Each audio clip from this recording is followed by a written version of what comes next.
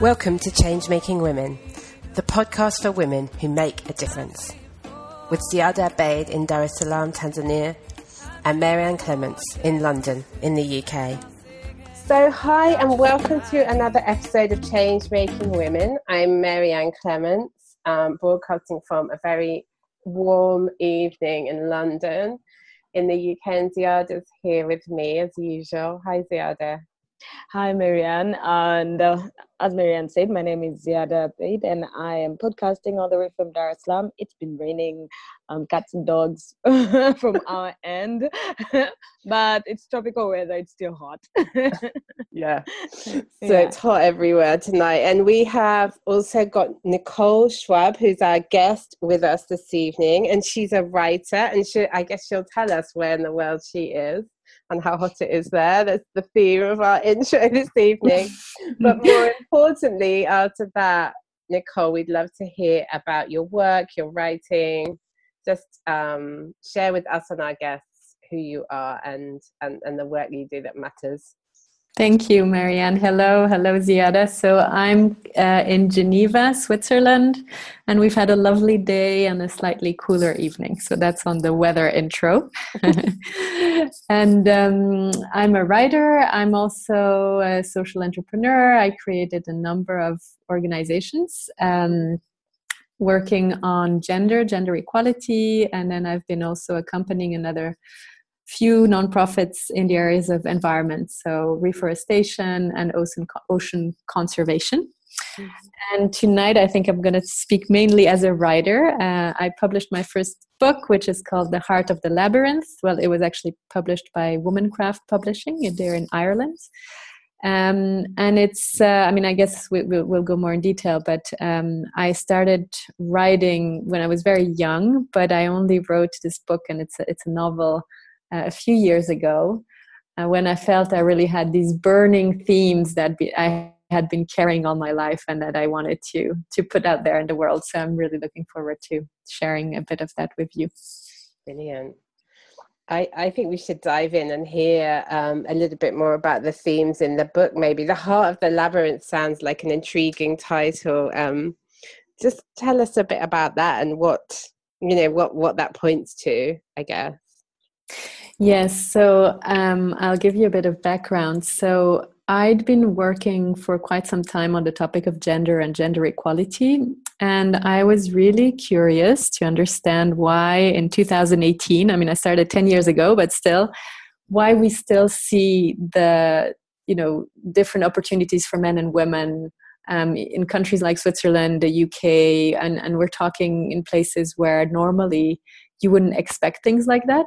And so I was really curious, and I started going into research, and I stumbled upon this whole area of subconscious biases. And I became really, really interested in how our subconscious beliefs start to shape our reality, and how sometimes we think we believe something, but actually our behaviors are shaped by these underlying conditioned reactions that we're not even aware of.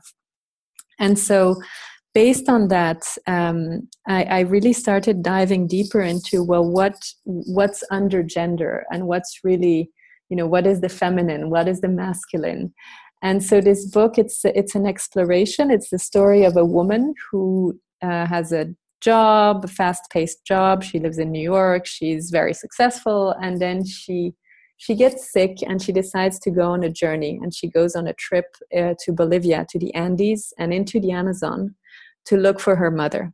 But actually this journey is not so much about, it is about finding her mother, but along the way she actually goes on a journey into her mind and into her subconscious beliefs around the theme of the feminine, and understanding that this feminine force of creation, this feminine aspect of hers, is something she had suppressed, and that there is a parallel between the way we collectively as a society have been subconsciously, or sometimes consciously, but very often subconsciously, suppressing the feminine, and the way we've been treating nature.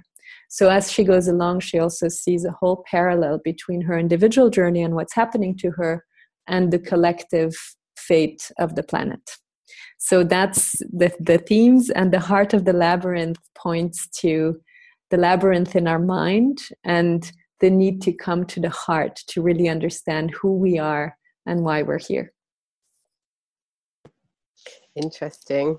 Okay, so I have, I guess maybe just it's an exciting idea to me to write a book about subconscious bias, because to me, it's a really intriguing theme that I think about more as I don't know, as something to theorize about rather than to be, a novel about it. So I'm interested, just for our listeners who might be thinking, well, what's subconscious bias and how can I kind of understand what that is in the context of a novel? Maybe we could just explore a little bit what you mean by subconscious bias in the book and how that kind of manifests in your character. Yes, of course. And I jumped a bit fast because, of course, it's quite complex. Yeah, because I was trying to make the link from my work, where it's aspects I was seeing in my work and then the writing. But of course, in the context of a novel, it's different. So I'll give you an example. I think what it comes down to very often is it's this kind of a question about the belief of what someone is worth. Mm-hmm. And in this case, the worth of the feminine. So, and when I say feminine, I don't mean woman. And I think this is an important distinction. I mean really the feminine as an aspect of every human being, feminine, masculine. And I think that in a way we've been conditioned to think of certain qualities, certain aspects of ourselves as less important than others. So we have a belief. It's like, let's say we think, I'm going to make it very specific, right? So this woman, her name is Maya, the main character. She has this important job, but there's aspects of her personality that she believes she cannot express because they are not valued in the workplace. And these aspects, we could say a sensitivity, heightened sensitivity. In the case of Maya, she's extremely sensitive, empathic, and she thinks she has to behave in certain ways to fit in. But those are these subconscious beliefs. And by that, I mean, it's not that we wake up in the morning and we say, oh, I'm going to suppress this part of who I actually am. But it's that because of how we've been brought up, we think that we have to behave in certain ways. And so in her case, she gets sicker and sicker, and it's really a sign that the body is speaking that something is completely out of balance here, because we cannot keep forcing ourselves to be in a certain way when that's not how we are. So this is I hope that makes it a little bit clearer. And I think when I talk about subconscious beliefs and not unconscious, because we actually can bring them into consciousness. And this is the journey of Maya. So as she meets this character in the Andes, and this character will help her to go into her mind. So she starts having dreams and visions, and which kind of help her to understand what's really going on and how she's been living a life that doesn't correspond to who she is. I'm interested in where the idea for the book came from, and I'm wondering if it is directly from your work or how the pieces came together, or whether, I know sometimes when we write, the story just kind of comes from somewhere we don't even know where. So I'm just intrigued as to how the story came to you as a writer.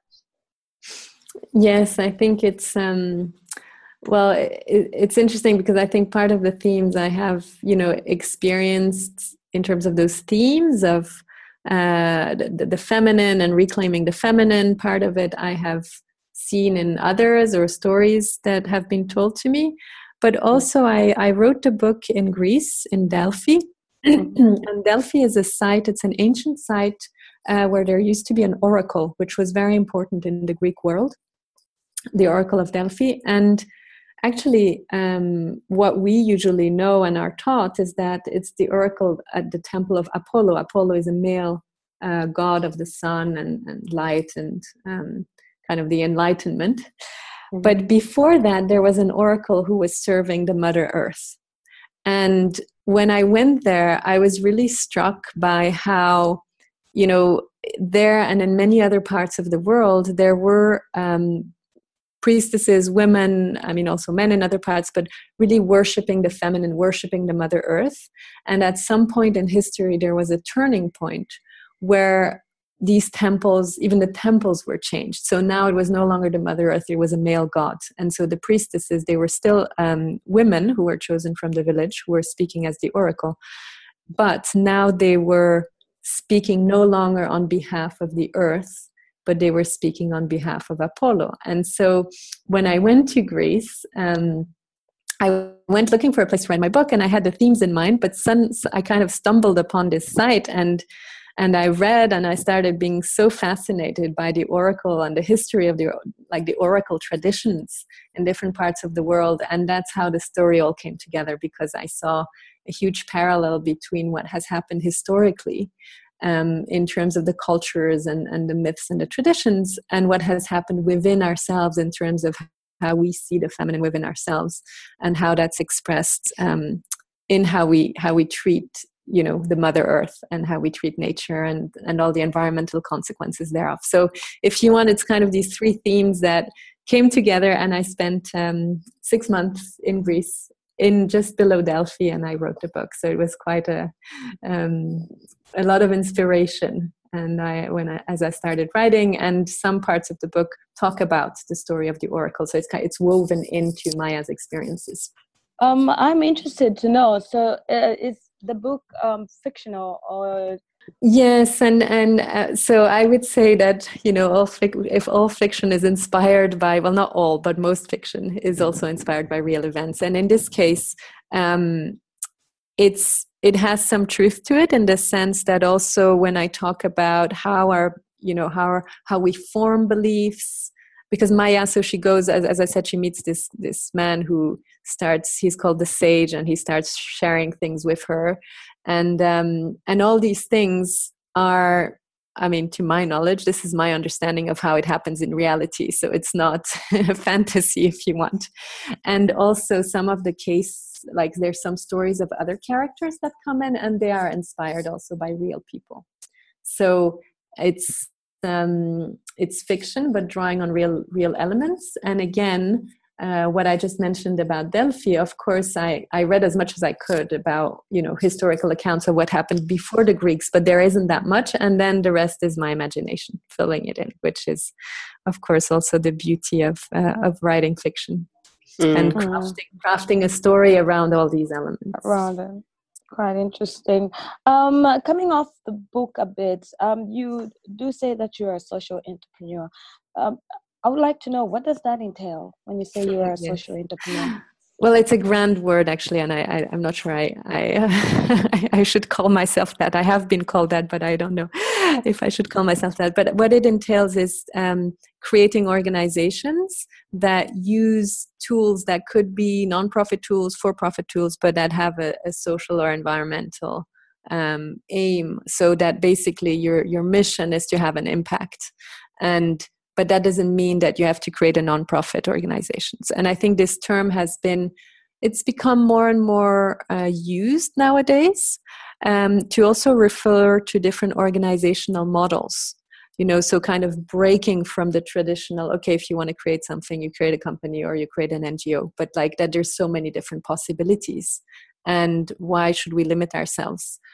But the word really means social, that you are driven by your mission, and not by, making profit or other elements. So in my case, I mean, I've participated in the creation of a number of organizations, but the one I've been most, involved in was 10 years ago, together with my friend Daniela Unguresan. We created an organization called EDGE. It was called the Gender Equality Project, and it's a certification system and a methodology to help companies achieve gender equality in the workplace. So hence that's kind of when I started talking about the book, where I started actually in day-to-day life. It was really about looking at, well, what are the barriers to having equal opportunities for men and women in the workplace at a global level? And what does that mean in terms of policies, practices, human resources, pay, salary, everything. And then from there, little by little, I started going more towards the underlying and what's actually happening psychologically and behaviorally, and the biases I said. And then eventually I left the organization. My co-founder, she's still running it. And I wrote The Heart of the Labyrinth. So Edge is now working in 40 countries. We have 200 very large companies that we're working with, and it's very nice to see that it's, the topic has also become much more mainstream, because I think when we started, people were telling us, "Oh, why are you talking about gender equality? It's already something that we've achieved." So whereas now, I think with all the movements that we've seen also in the past year, I think people realize that we still have some work to do. I'm interested to know a little bit more about Edge, actually, and how it relates to the piece about subconscious bias. Like, what did you learn that maybe informs the book? You don't have to draw a direct parallel necessarily, but I'm just interested in what you learned from that context of working with organizations. Yes, it's very interesting because when you look at, the biases, they will play out in everything from performance evaluations, so how women will get evaluated, how men will get evaluated, the criteria that are being used, even the wording, the adjectives that are used when people write a job ad. So it's across everything. And and there's two kind of approaches, and some people think, okay, we have to change people's biases, right? So there's been all these trainings, diversity trainings in companies to try to educate people and say, okay, when you're interviewing someone, you really have to make sure that you're not behaving differently if it's a woman and if it's a man, right? Or if you're offering someone a pay for their job, be aware that, don't offer a woman less just because she's a woman for the same position. So some people take the approach of awareness raising and training, and then there's other people like one of our advisors, she's called Professor Iris Bonet. She's at Harvard, she's at the Kennedy School, and she says, well, actually it takes too long to change people's biases, so it's much faster to put in place policies that will change the structure and then change the context, which in turn changes people's beliefs. So I'll give you an example. This is a very famous example, but it makes the point, and we saw it in different contexts. So in the 70s in the United States, the big orchestras, they only had, I think, something like between 4 and 10% women. Like the percentage of women musicians was very low. And they said, okay, now we're going to do auditions behind a curtain so that the directors the orchestra directors can't see if the person playing is a woman or a man. And all the orchestra directors said, no, but we don't have biases. We're just listening to music. So they implemented the curtain anyway, and now we have 40% women musicians. So it went up from, 5-7% up to 40% because of the black curtain. And this makes the point that you can tell someone, oh, you have to change your beliefs, but it's going to be very difficult for that actually to happen. Whereas when you put in place some policies, and this can be done in the case of, how you do interviews, how you promote people. There's kind of a parallel between the black curtain and what you can do within an organization to change the structure. And now, then if you see that orchestras are made up 50-50 of women, then your beliefs about women playing music are going to change. And so it's like this virtuous cycle. So it's kind of a long way to talk about it. But I think for Edge, what we learned is that we wanted to focus on policies and practices, because that's where there's this really important key where you can make a difference. And then for me, the book was more of kind of a different kind of exploration, where I'm not, with this book, I'm not aiming to change the structure of organizations necessarily, but more to touch people and to raise awareness, but also to inspire.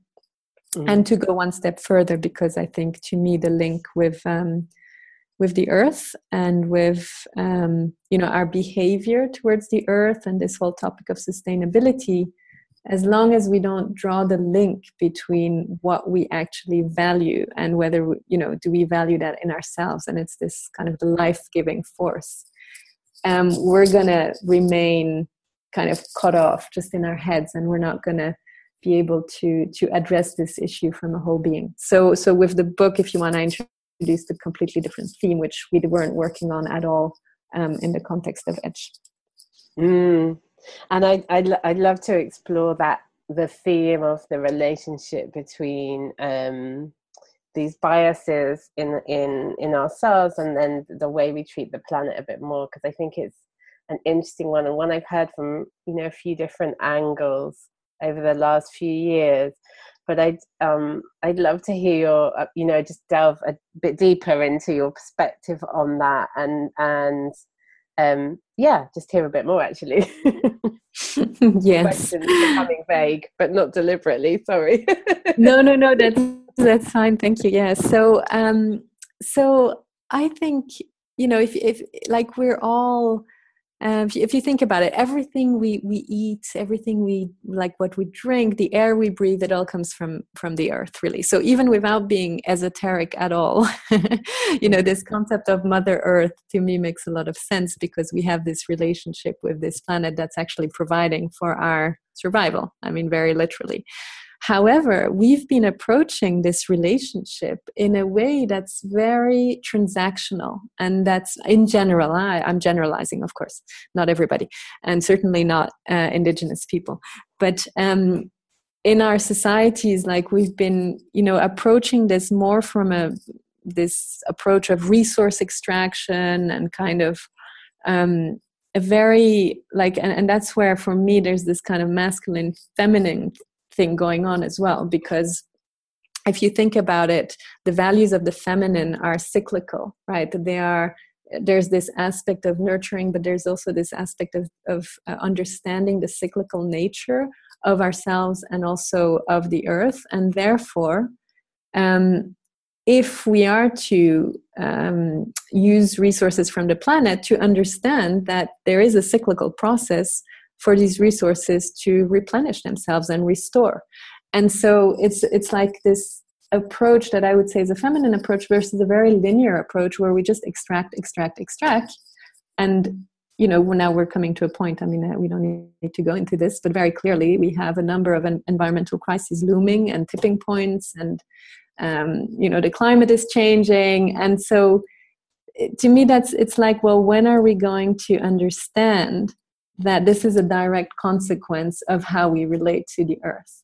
And again, for me, this is a direct consequence of the fact that we are embracing an approach that is more masculine and that devalues the feminine, the life-giving, that it's like we've been told that, it's not as important. Why are we, and that's where I draw the parallel, why are women paid less? I mean, there's a lot of reasons, but to simplify, there is something very deep about worth and what are we worth, and so you could apply that again as well to the planet. What is the planet worth? What are all these resources worth that we're just taking for granted?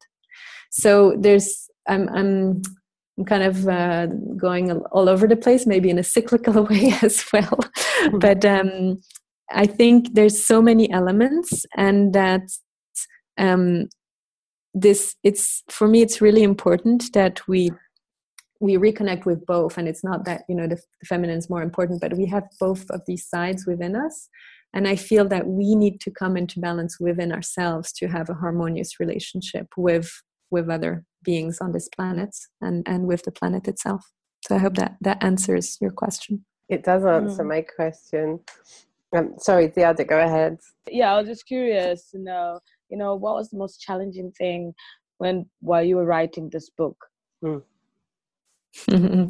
So interestingly, it was such a pleasure, and it was really effortless. And I keep meeting people who tell me about how difficult it was, and I had an incredible experience. And I think the process of writing it was actually not challenging at all, to be honest.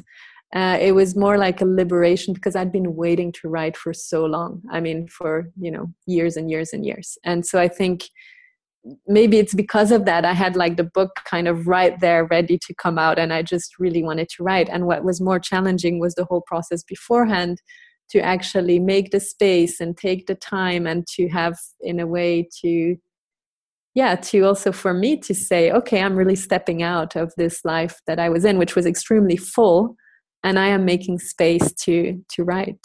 So I would say, the challenges were more before and maybe after, the whole process of after the publication, of communication around the book, and all these things, which when you start writing, you're not thinking about that, because you just want to write, and the skills for promoting a book are very different from those of writing, and yet we expect nowadays writers to do a lot. So yeah.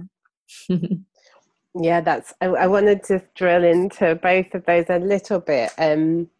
So what did it take to make the space to write a book? Because that's really interesting. I know I've tried all kinds of things in the past to like make time in my life to write, but I've never taken 6 months out of the rest of my life completely. What did it take to do that? So for me, and that's where there is a kind of also a small parallel with my heroine at the beginning, is that I was actually getting burnt out, and I was getting really sick. Mm-hmm. So interestingly, it's kind of life that took me out. Mm-hmm. And I really understood that I couldn't continue like this. And I think, I think that, a lot of other friends and other people who are also so engaged, because we're so passionate about what we do, we work so much, right? And we don't count the hours, and we're always on, but at some point that's not balanced either. And so I think, I really knew that I had to make a change. I mean, I could really see that I was traveling too much and working too hard, and then I actually really got sick. So, I guess the choice was kind of made for me, and I thought, okay, this is a very strong message here. I have to stop. So that's how it happened. Yeah. Really interesting. A lot of my work is about how people work through those moments of burnout. So that's really interesting. That actually burnout forced you to write.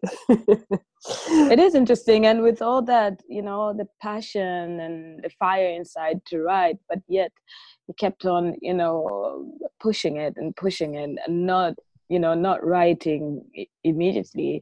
So, I mean, with all that passion, how did you live for so long without following that passion of yours of writing, of bursting out and just giving out some really good, a really good reading? That's an interesting question. I think that I was waiting. It's almost like I knew I would write when I would really have something to say. And I don't know how, like, it's almost like I felt I needed to have all these years of life experience.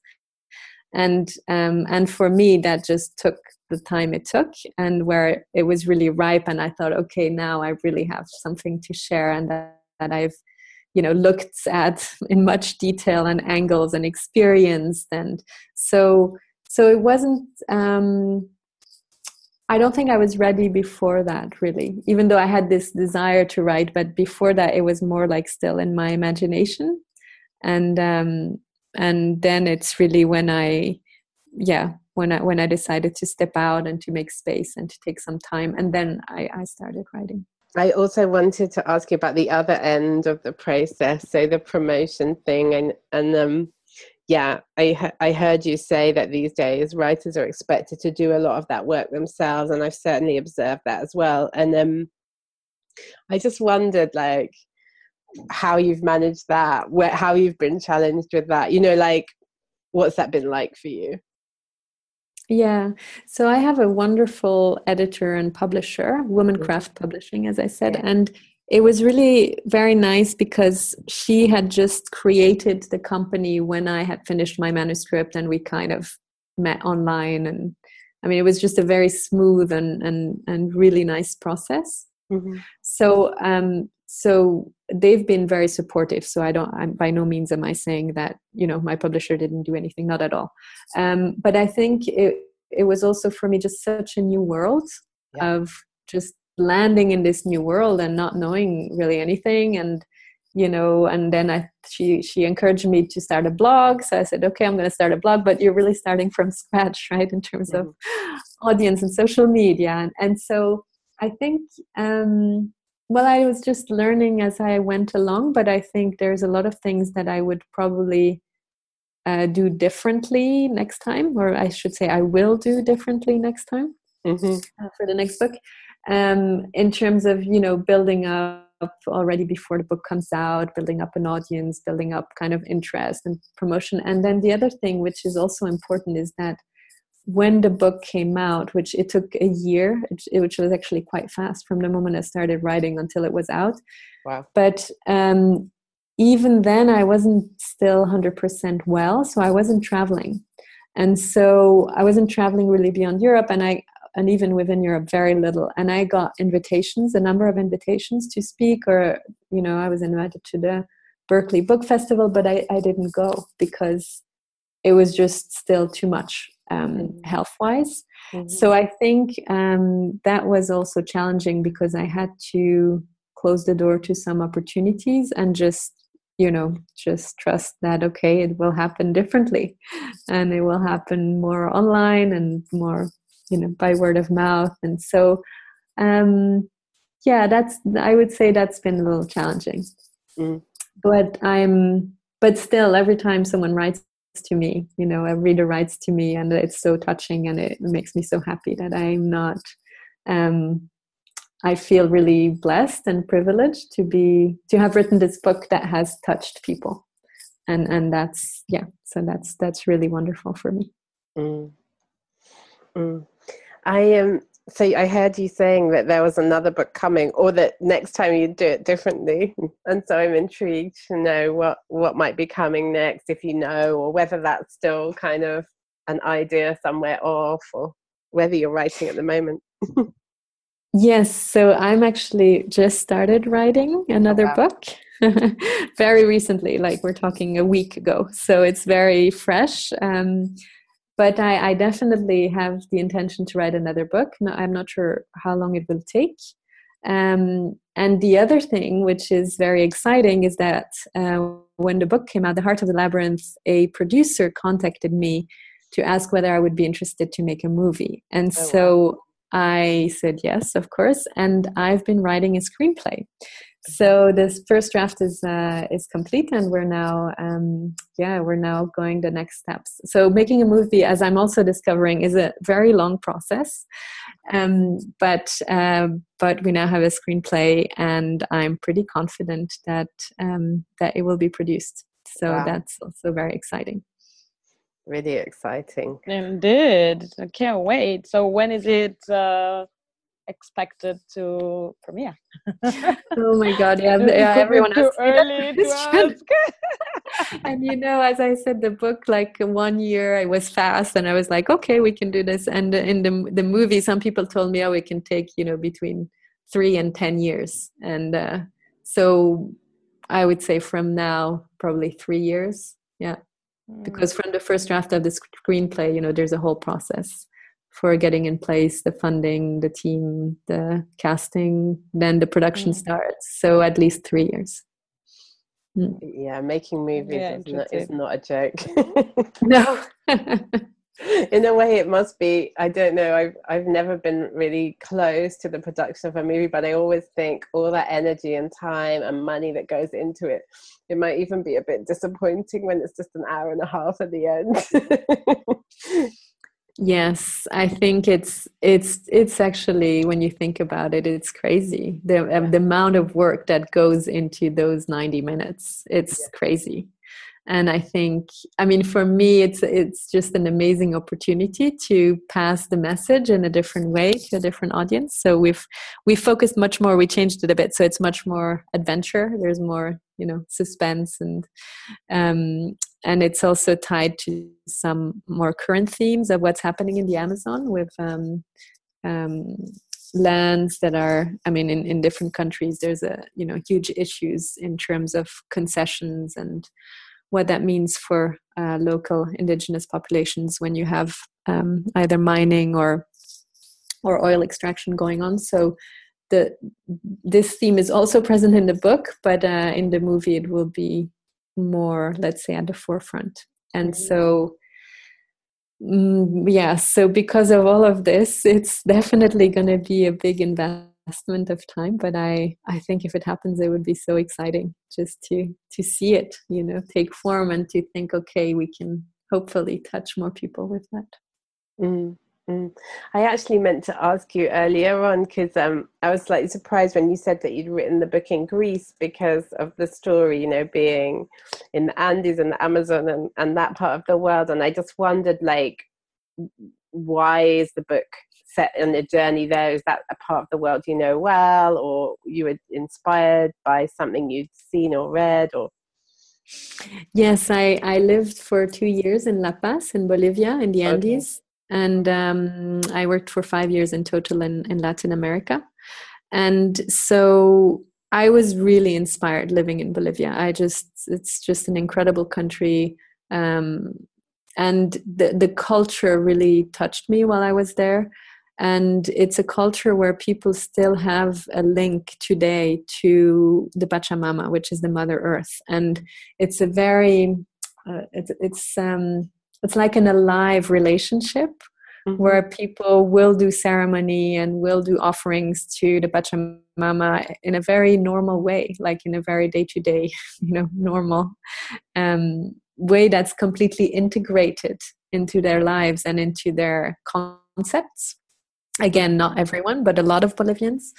And a lot of, what happens even if you're working in an office, or, I mean, there's always some form of rituals that are somehow connected. And so that's why the story is set in Bolivia, because it is about this journey towards the Mother Earth and to rekindle our relationship with the Mother Earth.